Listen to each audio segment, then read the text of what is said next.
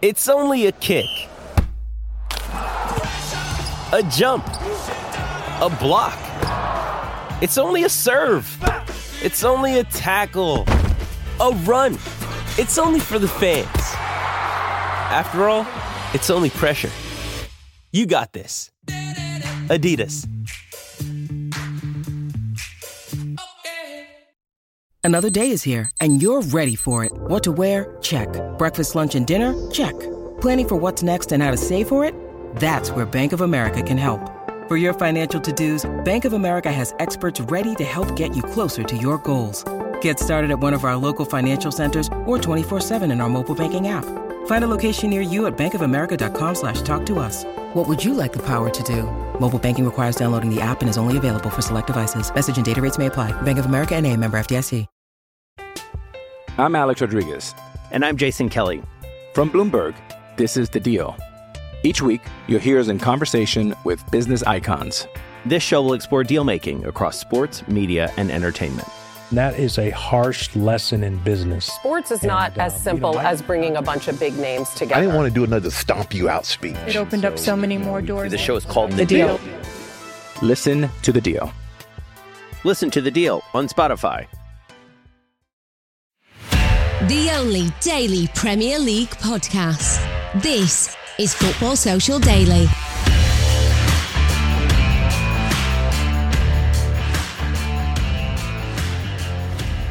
Hello and welcome along to Tuesday's edition of the Football Social Daily. Another busy midweek schedule as the campaign barrels on into the final few weeks. On today's show, we'll be hopping between the big time of the Champions League and the slightly more straightforward Premier League action. In part one, we take in the big one at the Etihad tonight. Manchester City welcome 13 times, yes, 13 times European champions Real Madrid to Manchester. City fans will be not so delighted to hear that thanks to some injury and suspension situations, Pep Guardiola has some big selection calls to make, and it's a big Champions League game. We all know what that means when Pep has a decision to make. So we're going to be digging into that in just a second. In part two, we flick ourselves back to the day job of the Premier League. Leeds United's 0-0 draw at Crystal Palace last night means they are still right in the mix to be relegated. And then to complete the pod, we have the latest on the new man at Old Trafford.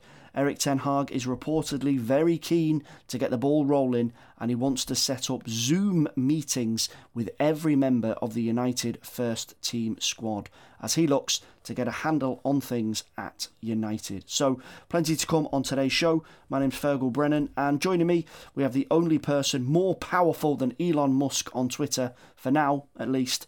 It is Mr. Social Media himself, Marley Anderson. Marley, are you worried that Musk is after you? I'd just love to have 1% of his wealth in the bank and also be 1% as absolutely mental as he is, to be fair. He's an absolute character, that fella. Christ, I can never understand, when you hear, made up news, you don't know, nothing's made up when it comes to Elon Musk. It's just he's an absolute crazy bloke, but yeah, crazy rich as well. So yeah, I'd love to have a little portion of his wealth one day. Yeah, and he looks like he is going to be taking over Twitter. That's a bit of non-football breaking news, but a big piece of news in the world of social media. Alongside Marley, we've got Joel Tudor. Now, Erik ten Hag is lining up these Zooms. Joel, you've had your share of Zooms in the last 12 months. Any tips for Harry Maguire? Make sure, you're dressed from the waist up, webcam on, that kind of thing. Yeah, just make sure he can find his webcam because he can't seem to find much on the pitch at the moment. But yeah, I've had my Zoom call with him. I know what's going on in the back room, so my sources will tell all in the future. Very good. The inside track on Ten Hag United. We're going to get to Ten Hag and his Zoom calls in a few minutes when we get on to part 3 of the show. But, Marley, we're going to start with Man City against Real Madrid tonight. This is a real humdinger. We're getting to the business end of the season. Champions League semi-finals, Premier League title running. And it's crunch time again for Manchester City. Losing to Chelsea in last season's final. First time they've reached the Champions League final. And despite the fact that they've got it tough, or at least demanding in the Premier League, Liverpool are pushing them all the way. Pep has said a number of times that they know if they drop any points, Liverpool are going to pounce in the title race.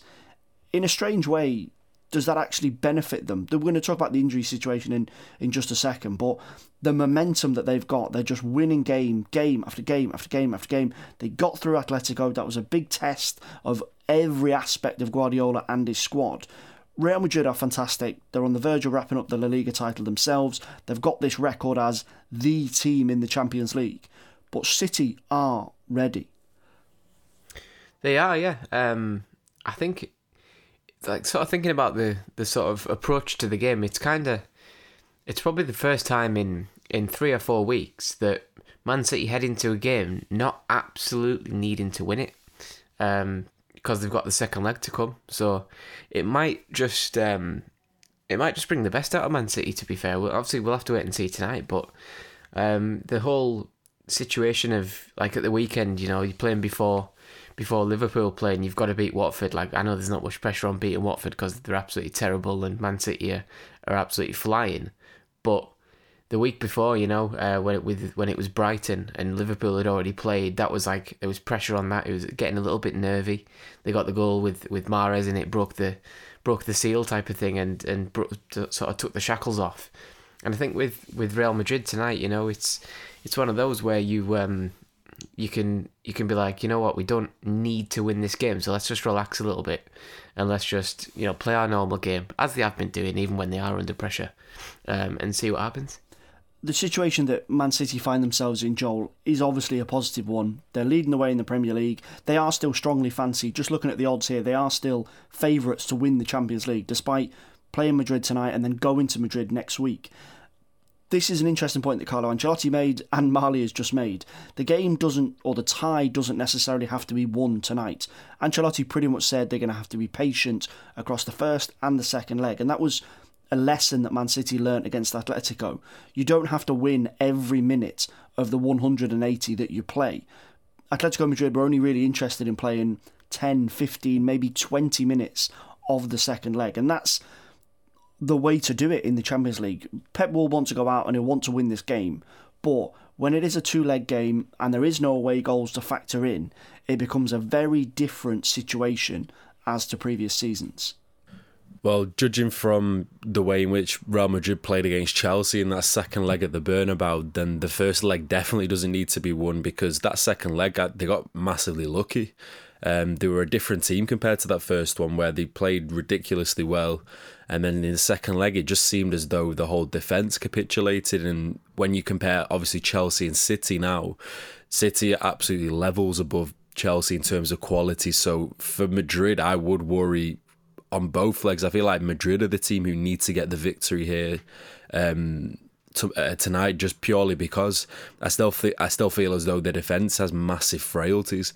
It's not the same defence that we're used to, where they used to have, you know, Varane and Ramos and Carvajal and a prime Marcelo. Now I don't really trust David Alaba too much at centre-back. Sometimes they play Militao. I'm not massively won over from him. Obviously now they've got Rudiger, so it kind of shows their thinking in the defensive department.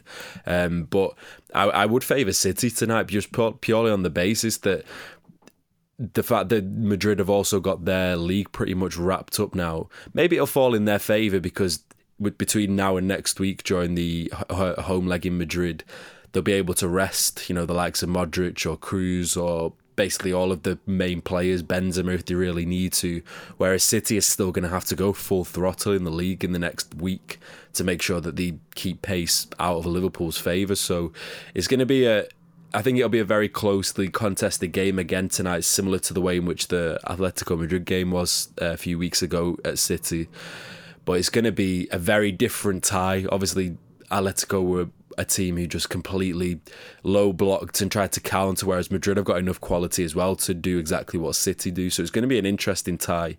But I just believe that City have got way too much quality. But then again, in Champions League knockout ties, Guardiola's known to be like, I just remember that one against Lyon where they went out to them. And just ties like that where they should have had them wrapped up, it just seems as though he approaches them in a different way with a different mindset. So it will be an interesting tie, but I do firmly think that City will take the upper hand tonight. Marley, Joel is right in terms of sometimes perceptions of Pep Guardiola in these big Champions League games is the overthink, quote, overthink. And he has been a good boy this season and well behaved in terms of his lineups and picking players and putting them in positions where they should be.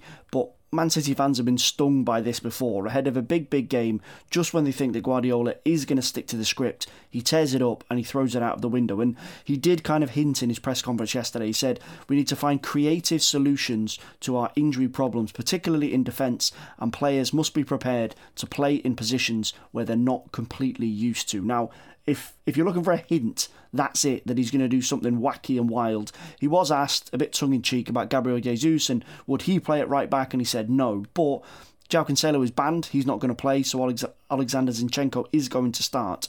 And there's big injury doubts over Kyle Walker and John Stones. The likelihood is that John Stones probably will make it, but Kyle Walker, according to sources this morning, probably is going to miss out. So City are weakened, but the fans will be praying that Guardiola doesn't do something daft. Yeah, that's always going to be the worry, isn't it? You know, and it's probably a little bit. I was going to say a little bit harsh, but it's also it's understandable why City fans are a little bit sort of fearful of what might happen. Yeah, and also it's like. It's not an unreal fear. Like I think 2 years ago it was Lyon. Last year it was the double pivot in the final with Fernandinho and Rodri playing, and no one understood that because it was the first time this season, or that season, sorry, that they'd started together. There's usually one or the other, obviously, but with the sort of problems they've got, I think it's all just like. It's almost like the scars of the past, like threatening to open up. But this would be the first time he's enforced into a change sort of thing, because in the final last year, he didn't need to play two defensive midfielders, but chose to. And the year before, I think he chose three at the back in France against Lyon, or can't remember which leg it was actually. Well, one of them he started three at the back, and it was something which no one had ever seen before. So. Tonight's different because he has actually got a problem. So I can maybe see like Zinchenko at the back. You've got Diaz and Laporte in the middle because Stones is injured, but Diaz came back a little bit the weekend. I can maybe either see Nathan Ake playing at right back if he's fit, but I think he's got an injury as well. So I can maybe see Fernandinho filling in at right back, which I think he's done a couple of times before over his career. But it's a tall ask because Vinicius Junior is arguably, Real Madrid's most dangerous player in terms of who's going to run at you and who's going to cause problems and get them off the pitch. So it's a big problem, to be fair, that he's got to fix. But that's why he gets paid the big bucks. And as I said before, you've got the second leg as well. You'd probably assume, Walker's back and Cancelo's back from suspension in the second leg. So maybe if you can just, keep it tight in the first leg and not concede an away goal and not be too gung-ho attacking. City will back themselves to beat any team, all in the world, anywhere really. So Real Madrid at the Bernabeu in Champions League semi-final, they won't be as fearful as that might sound. Before we take a break, Joel, call this for us. Manchester City at home to Real Madrid. Not being disingenuous to Real Madrid, but you do know what you're going to get. Their lineup pretty much picks itself. They're strolling to the La Liga title. That will probably be confirmed this weekend, so they will be nailed on champions before the second leg. Huge amount of experience, huge amount of big game experience. We saw that against PSG and Chelsea to fight back. How's this going to go down tonight?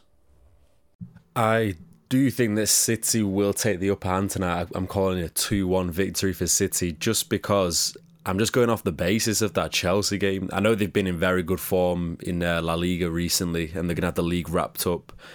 Also, they managed to rest a couple of players like Luka Modric, who's just absolutely pivotal in that midfield. But I think City are just levels above them this season, especially at home as well. City are very rarely beaten at home, and I think they'll definitely take an advantage to Madrid. But then Madrid is Madrid. They've won it 13 times for a reason, and I definitely wouldn't count them out of the tie. I'm not saying that they're going to be absolutely battered, but I definitely think in the first leg, City should have the upper hand, I would say. Marley, go on, give it to us. How's it going to go down? I think City will dominate the game. I think they'll win, to be fair. But there's always a chance. I was just looking at the betting odds, and Real Madrid are 5-1 to beat Man City, who've got probably the second choice defence if everyone's fit. Second choice player in half of the positions in the back four, maybe three if you would choose Stones over Laporte. So I can see Real Madrid coming up with something, but not enough. I think they'll score, but I think City will get it done, maybe 2 or 3-1, and give themselves a decent little advantage going into the second leg, where they're probably going to be stronger again. Yeah, do you know what? I'm going to agree with that. I'm going to go 2-1 to City in this one, but I do think it all comes down to that second leg in Madrid, because Real Madrid are arguably the only team in Europe that, even when they're behind, if they've got the second leg at home, they just won't panic, because they've been there, done it. Modric, Benzema, etc. These guys have got so much experience. But yeah, I think City will nick it tonight, so we'll go 3-3 for Man City to win the first leg. Right, we're going to call it a day. We're not going to call it a day. We're going to give ourselves a little break. We're not calling it a day. It's way too early on the Football Social Daily. After the break, it is the Premier League. Crystal Palace 0, Leeds United 0 last night. Big game down the bottom for Jesse March. Leeds are still in the shake-up to get relegated. Crystal Palace edging towards safety, but we're going to be discussing what this means for the relegation picture, and are Leeds in big, big trouble. All that to come in just a sec. Football Social Daily. Subscribe to the podcast now so you never miss an episode. I'm Alex Rodriguez. And I'm Jason Kelly. From Bloomberg, this is The Deal. Each week, you'll hear us in conversation with business icons. This show will explore deal-making across sports, media, and entertainment. That is a harsh lesson in business. Sports is not as simple as bringing a bunch of big names together. I didn't want to do another stomp you out speech. It opened up so many more doors. The show is called The Deal. Listen to The Deal. Listen to The Deal on Spotify. Hey, it's Kaylee Cuoco for Priceline. Ready to go to your happy place for a happy price? Well, why didn't you say so? Just download the Priceline app right now and save up to 60% on hotels. So whether it's Cousin Kevin's Kazoo Concert in Kansas City, go Kevin, or Becky's Bachelorette Bash in Bermuda, you never have to miss a trip ever again. So download the Priceline app today. Your savings are waiting. Go to your happy place for a happy price. Go to your happy price, Priceline. Football Social Daily. Find more great sport at sport-social.co.uk. Welcome back to Tuesday's edition of the Football Social Daily. We're switching from Champions League action to the day job of the Premier League. Marley, Crystal Palace last night, Leeds travelling down to London on the back of a big, long break. This is a bit of a strange one because there's been a few glitches in the Premier League calendar in recent weeks, and somehow Leeds have managed to get themselves a 16-day break. But they didn't use it very well because they travelled down to Selhurst Park, barely left a mark on Patrick Vieira's side, got themselves 2 shots on target, but never really troubled Crystal Palace. A point on the board in the battle to get themselves away from relegation danger. But we're going to talk about their run-in in just a second. They're still right in the mix. Jesse March has brought some positivity back to Elland Road. Marcelo Bielsa leaving, he's come in. There is a bit of a freshness and a bit of zip about them, but they still can't get the results together to get themselves away from the drop zone. And on the balance of it, they were probably lucky to get a point in London last night. Yeah, they probably were. I thought Crystal Palace were the better side fairly comfortably, but I think both teams have the same problem, but just to a different extent. I think Palace's weakest area is scoring goals. As well as Mateta's done at times this season, I don't think he's the 12 to 15 goal striker you need to push you up the table. Like, they're playing better football, no one can deny that, as to what they did last season under Hodgson and the 2 or 3 seasons before as well. But they've got the flair. They just need that killer instinct, that finishing ability, to propel them up the league, because they were toothless last night. And as much as they sort of had control of the game and it was theirs to win, like, I didn't really have much confidence that they were gonna do it unless somebody won a penalty or something like that, and it was a pretty much a clear-cut easy chance to score. But having said that, Leeds weren't much good either. I thought they sort of were happy with the point. It was another game where they had to start Daniel James as a striker and, put a sort of square peg in a round hole. But that's where Leeds' seasons fell apart. They haven't had a striker for, probably 30 of those 34 or 35 games, whatever they've played now. So it's really affecting them, because without that killer instinct for both sides, but especially for Leeds, you can barely move forward. And I think Leeds had 2 shots on target last night, and none of them even made the highlights package that you can see on YouTube. That's how poor and just ineffective they were. So it's a problem really, because I'm not convinced Leeds have massively improved since Jesse Marsch has come in. I think they've got a good couple of results to put 5 points between them, but if you look at how Leeds are playing and how Burnley are playing at the minute, that gap could easily fall away, and neither team has got neither team around Burnley, like Everton or Leeds have got an easy run in. So I'm not sure it's entirely cut and dried, this whole relegation race. I think Leeds need another win from somewhere. But yeah, they just need to score goals from somewhere. Joel, as Marley said, Leeds under Marsch have been good, but maybe not great. 11 points from 7 games since he took charge. But of those 3 wins they've picked up, one was against Norwich and one was against Watford, who you would expect or assume are probably already relegated. So it's difficult to gauge exactly the progress that they've made. And this gap, we're kind of joking that they've had a mid-season holiday, but so much of what Jesse Marsch is about is coaching the players, contact time with the players, getting his ideas across. You've just had 15 days of solid training. You've got Calvin Phillips back in the team, who's really, really important. Liam Cooper's back fully fit now. And this is what you produce. This is going to frustrate Leeds fans, because this was a bit of luck where they got this break when they didn't have a game. They were supposed to come back into this period refreshed, ready to fight on, not necessarily to drive all the way up towards the European places, but get enough on the board to make sure they don't have to sweat in the final 2 weeks or so. And now that is exactly what they're going to have to do. I guess, but I mean, Crystal Palace isn't the easiest team to play this season. There's been a lot of top 4 teams who've gone and played them, and Manchester City's one of them who've taken points off them. Liverpool struggled with them. Chelsea have struggled with them, where they got a last-minute goal. They're a difficult side to play, especially at their ground as well.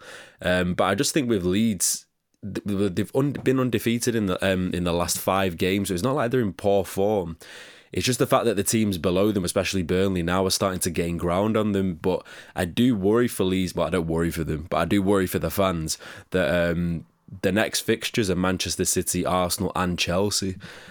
I mean, if they don't get anything from any of those games, and all of those teams have pretty much something to play for, especially City and Arsenal, they could find themselves completely swapping places with Burnley, especially because Everton have still got a few tough games to come as well. So it could end up being a straight battle between Leeds and Everton. It just seems as though Burnley have got so much momentum now under Michael Jackson, and it feels as though the tides are turning a little bit. And with the way in which Everton are going, you would say that they're the team most likely to pay the price, just because their form is awful. Whereas at least with Leeds, they're not being beaten. They've gone 5 undefeated, which is decent for a team who are on the brink of being pulled into that relegation fight. But like I say, the next 3 games will tell the story of how it's going to go, because then after that they have Brighton, which again are not the easiest team to play, and then Brentford away, which, as we've seen just recently, Tottenham couldn't breach them. They're looking in really good form at the moment. So Everton and Brentford, I feel as though it might end up being Everton and Leeds. I feel like it's going to be a straight battle between them, just because I feel as though Burnley's momentum now has just completely changed, and you have to applaud the owners with Burnley, because everyone was really slating them when it happened with Dyche, but they've nearly doubled their wins in the whole season, which is pretty miraculous. Marley, would you agree with that the relegation picture could and probably will change in the next few weeks? Leeds now find themselves in a position. It's difficult to predict any result in a Premier League season, but Manchester City at home this weekend, Arsenal away, and then Chelsea at home. These are 3 teams that are probably going to be finishing in the top 4 this season. Leeds might now find themselves in a position where they just have to wait. They just have to wait until those final 2 games, Brighton at home and Brentford away on the last game, because Burnley and Everton are going to make moves in the next couple of weeks. And it's very, very feasible to say that Leeds won't get anything from City, Arsenal and Chelsea, and they might just have to take what they can get in the final couple of weeks. Yeah, it could well come down to then, because, like the sort of question here is like, can you see it changing and things like that? Like, I can see it changing, but also in the next 3 weeks, I can't really, well, at least the next 2 weeks, I can't see that bottom of the league changing much, because I expect everyone to lose those games, because, as you mentioned there, Leeds have got a tough run with Chelsea, Arsenal and Man City. And then Everton, on the other hand, have also got Chelsea, Leicester, and then Watford. So Everton's running slightly easier, but the way they're playing, I don't expect them to win any of those games. So it kind of can all change, but can also stay the exact same, because if everybody loses, it just gets a bit more twitchier, because, if everyone loses the next 2, Everton have got 4 games left, and then Leeds have got 3 left, I think. And they'll be right on each other's backside, sort of thing, because there's 5 points between them. And if Everton win one of those games, let's say Everton beat Watford, that is 2 points between them, and then it all comes down to who can win next. And because they've got such a tough run, the pair of them, it's really hard to see how this one's going to end out, because I can see something big going down to the last day, because that relegation race is so tight. That one win can swing it massively, and Burnley have got Watford at the weekend. Then they've got Villa, who are on an absolute stinking run. They've actually got Villa twice in the running, Burnley. So Watford and 2 games against Villa. If they win both of those games, especially the home one against Villa, 6 points. If you give them 6 points now in that table, it takes them way out of trouble. Really, it takes them all the way up to 37 points and level with Aston Villa, for example. So, it is almost looking like Leeds against Everton, and between the two, Leeds are still playing better, and you'd still back them slightly because of Everton's run. But yeah, I think it's all sort of manoeuvring itself to become like one of the really, really exciting last days, where the race for 4th goes down to it, and the race for the relegation, or the race to avoid relegation, I should say, goes down to it as well. Before we take a break, we're going to get a quick prediction off you. Probably every single podcast between now and the end of the season, we're going to be talking about predictions. But Marley, Joel, Leeds are in this fight. Looking at the table now, you'd imagine that Aston Villa are probably okay. 37 points from 32 games. So they've got a game in hand on Leeds, on Burnley and on Crystal Palace. So, Joel, as it stands, looking at the games to go, Everton do have a game in hand as well, don't forget. Who's your pick to go down? Well, going off the current form at the moment, objectively, you have to say Everton are in the worst position, aren't they? Especially since they have Chelsea and Leicester, and then they have Arsenal on the final day, and Arsenal will have something to fight for sure. So right now, you'd have to say Everton are the least equipped, and in terms of how they're playing. But I mean, judging from that game against Liverpool, they didn't produce a bad performance, so they can take some good things from that. But right now, I'd have to say Everton. And Marley, what about yourself? Form-wise, it's not looking good for Everton, but Leeds have got some really hard games coming. Yeah, I don't know, to be honest, but like Joel said, you can't see Everton going and winning a game unless they play United. Yeah, and they've blew those 2 chances, haven't they? So it's I think the next 3 for Leeds, they've both got hard running, but the timing of the running, like Leeds have got, as we said before, City at home, Chelsea at home, and Arsenal away. So if you say that's 3 defeats, for example, Everton in that meantime maybe might have picked up a win, because they play Watford in that 3rd game, in the sort of, I think it's the 11th of May, they play that game. So if you say, and they've got Leicester before that, and Leicester are easier than Chelsea or City, like Leeds play. So we're to the point where no one can put a run together. No one's going to win 4 of the next 5 or 3 of the next 4. But it can all hinge on one win, and I think Everton might just get that first win before Leeds do, and then it becomes really, really tetchy. And if Everton can follow up the Watford game with the home game against Brentford, I think the timing of the run-in could favour Everton. And we might get some very, very nervous times on Leeds, especially if Bamford isn't back and they're still putting square pegs in round holes with the striking situation. So I think it's tighter than people think, because Everton have shown a slight improvement, not much, but a slight improvement in the last couple of weeks, and it could go down to the wire, and I can see them just about surviving. And also, what I just realised then, Frank Lampard got bare stick from when he was Derby manager for celebrating against Leeds. Do you remember when Leeds had the I think didn't they get someone done for training on Derby's Spygate thing? Yeah, for spying on. Yeah, and Lampard gave it the whole, when they beat them in the league, he gave it the whole binoculars thing. How what a turnaround it would be if Leeds were the ones to relegate Lampard's Everton in the last furlong of this race. So there's a lot of narratives basically, and I'm trying to sit on the fence as much as I can because I have no bloody idea what's going to go on. And I'm not really comfortable backing anyone to go down, because I think 3 or 4 teams have been too bad not to get relegated at various points this season. But if I had to pick one, I'd probably pick Everton to go, but I can still see them surviving. So I'm totally contradicting myself even saying it. Switzerland. 100%. Geneva is my favourite place. I still can't pick this. I've been saying all along that I think Burnley are going to dig themselves out of it, and even with Mike, I can't call him Michael Jackson. No, you have to call him Michael Jackson. We've established on this podcast he is Michael Jackson. That's it. Okay. Michael Jackson in charge of Michael Jackson's Burnley, I still think are going to be okay. And I don't really know why, but I do think Everton are going to be okay. All the logic and all the reason points to that they're not.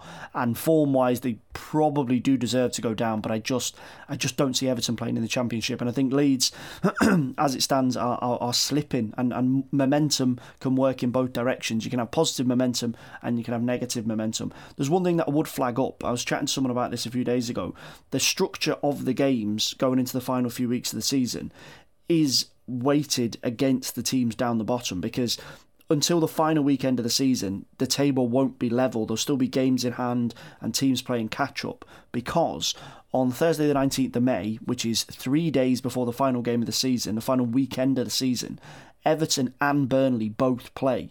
So Everton and Burnley have to play 2 games in 4 days to keep themselves in the Premier League. Everton have got Palace at home and Burnley go to Aston Villa. So if you're looking for little edges and little advantages, the the fixture calendar even is not helping either Michael Jackson or Frank Lampard. So that's just something to think about in the final few weeks of the campaign. Right, we're going to take a break from Michael Jackson, Burnley, relegation and all that type of stuff. After the break, we're talking about something completely different. We're talking about Erik ten Hag and Manchester United. In a slightly strange move, according to reports from the Daily Mirror, Ten Hag wants to zoom his new players. He's not taken over at Old Trafford until June, but he wants to check in with Maguire, with Ronaldo, see what the score is, touch base, all these management terms that they're going to have to be dealing with. But it is also nice that Premier League footballers have to put up with the same things that we all do, which is the dreaded Zoom meeting with the boss. So we're going to be talking about all that in just a sec.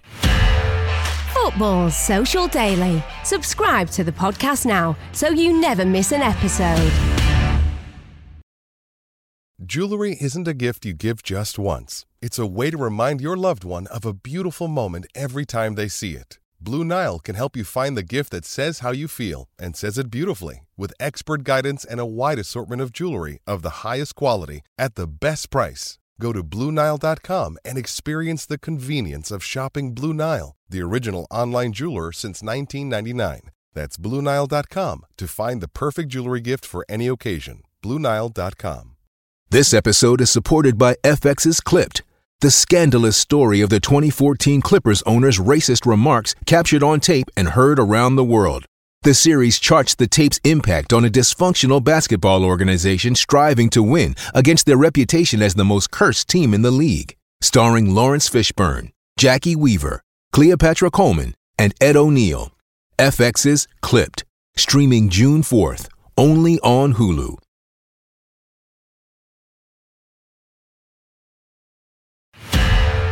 Football Social Daily. Subscribe to the podcast now so you never miss an episode. Welcome back to Tuesday's edition of the Football Social Daily. We've discussed Champions League and Premier League already. Manchester City going for glory in the Champions League against Real Madrid, and a bit of a damp squib in South London last night. Crystal Palace 0, Leeds United 0. So to wrap up, we're going to be doing something a bit more fun, or if you're into this type of thing, not fun. Zoom meetings. Joel, we've all had to put up with Zoom meetings over the last 12 or 18 months. Some of us, it fills us with dread. Some of us, we can get stuff off our chest to the boss. We can shout at him without fear of maybe getting the sack. And Erik ten Hag is going for the Zoom route. According to the Mirror, he wants to have a Zoom meeting with every current member of the Manchester United first team squad. Now, this can go well, this can go badly. You can have bad Wi-Fi, your webcam can break, you can pretend that the line is breaking up so you don't have to answer some awkward questions. This is a bit of an unusual stance that Ten Hag is making. We know that he wants to get started early. We know that there is a lot of problems at Manchester United. If this story is more than just nonsense, would you like to be a fly on the wall in some of those meetings? Yeah, because from what I've seen of Ten Hag, it seems as though he's a guy who really doesn't give a crap what he says. And I wouldn't be surprised if on the spot he'd be saying to one of them, right, it's time to pack your bags because you're not going to be here next year. I don't believe that this story has much truth into it, to be honest. Like we were just mentioning prior to the podcast starting, it feels as though many people are trying to make a name for themselves based on making up a story first, and then, well, you can't really disprove it, can you? It's not like Ten Hag's going to come out and say, actually, no, I didn't ring them, or he just doesn't want to talk about it. You're not going to get the meeting password, so he's not going to send that to you. Password's just like Maguire 123 or something. It's just, yeah, he's fully concentrated on Ajax. I'm sure he'll be messaging and texting a few of them, but his priority is going out with a bang with Ajax and getting another trophy, and that's all he'll be focused on. Just feels as though many reporters and fake reporters are trying to give these exclusives which have no basis on them whatsoever. But I mean, considering the fact that there's been so many leaks from that United squad, I again wouldn't be surprised if it is the case, because it seems as though every single thing coming out at the moment is just, it's just like a leaky tap, isn't it? Everything that seems to be going on behind the scenes. Even we saw Paul Scholes when he said, I'm sure Jesse Lingard won't mind me saying this, but the dressing room is absolutely dire. I think he would mind him saying that, actually. I think that's one of the worst things you could have said. And I'm surprised Lingard hasn't come out and said, yeah, or he probably messaged Scholes and say, well, you know what, I'm not giving you any more information, because he's singing like a bird to everyone. But it's a really bad situation, and judging from the fact that Rangnick has hinted at the fact that he knows who the people are, or the clique, as it's been come out to say, who've been spreading these different stories, I wouldn't be surprised if the people who get moved on are those people. So I'm sure the conversation I would love to be a fly on the wall for is the one between Erik ten Hag and Rangnick. Because I bet Rangnick is holding, well, judging from his press conferences, he doesn't hold any blows whatsoever. So imagine the conversation with Ten Hag after a nice little red wine. I'm sure it's going to be ridiculous, but yeah, there'll be a lot of change going on, and I'd love to see the conversation between them two. One of the big stories emerging within this, Marley, from the Zoom calls, whether they do or whether they don't happen, is surrounding Harry Maguire, and apparently the subject of the captaincy will be on the table. Maguire's had his issues this season. On the pitch, he's struggled for form. He's not looked like the player that we have seen previously. Off the pitch, also, we know there's been these horrendous situations where there have been threats made against him, and obviously that type of behaviour is deplorable completely. But inevitably that is going to affect your focus. You're only human. If these types of things are going on, it is going to impact your mental state going into a game. Is this something that will be on Ten Hag's list? It might not be top of the list or top of his priorities, but will it be something he's thinking about, that potentially Harry Maguire has shown the captaincy skills previously, but maybe he's not the right person for Ten Hag's United? Potentially.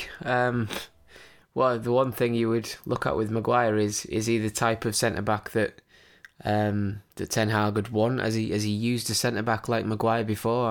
I'm not really sure, because Maguire struggled a lot of times this season with with everything, to be fair, with the state of his form right now. But yeah, he's there's going to be decisions and stuff made by Ten Hag, and my thing with this whole interim thing was my biggest issue with it was, he's got to come in the summer and then decide what he's going to do. Like, is he going to fully trust what Rangnick tells him? Because even though Rangnick's very respected and all the rest of it, he's got a different personality and a different outlook on things to Ten Hag. You can't be twins in this thing. You can't think the exact same, and you can't fully trust someone's intuition, even though they're more experienced than you and stuff like that. It's hard for a manager to just go, well, Ralph says he's rubbish, so I'm going to get rid of him. It seems very cold, that. So I wouldn't be surprised if something similar to these Zoom things are going on, whether it's a phone call or a WhatsApp group or a direct WhatsApp message or whatever it may be, firing up the old Bebo account or something like that. It could be anything, but I don't doubt that there'll be some sort of introduction to the players, just so it's not all like from 0 to 100 real quick in the summer when he arrives, because there's a lot of work to do in the summer. There's Man United have got to spend a lot and got to ship out a lot of dead wood, which Ole Gunnar Solskjaer started to do when he was there and did a good job of it, in my opinion. But there's more to be done, and Ten Hag needs, as soon as he gets a grip on the squad, the sooner Man United can start moving forward, because at the minute they're stagnating and going backwards. So Ten Hag needs to just get his introductions done, get the pleasantries out of the way, find out who wants to be there next season.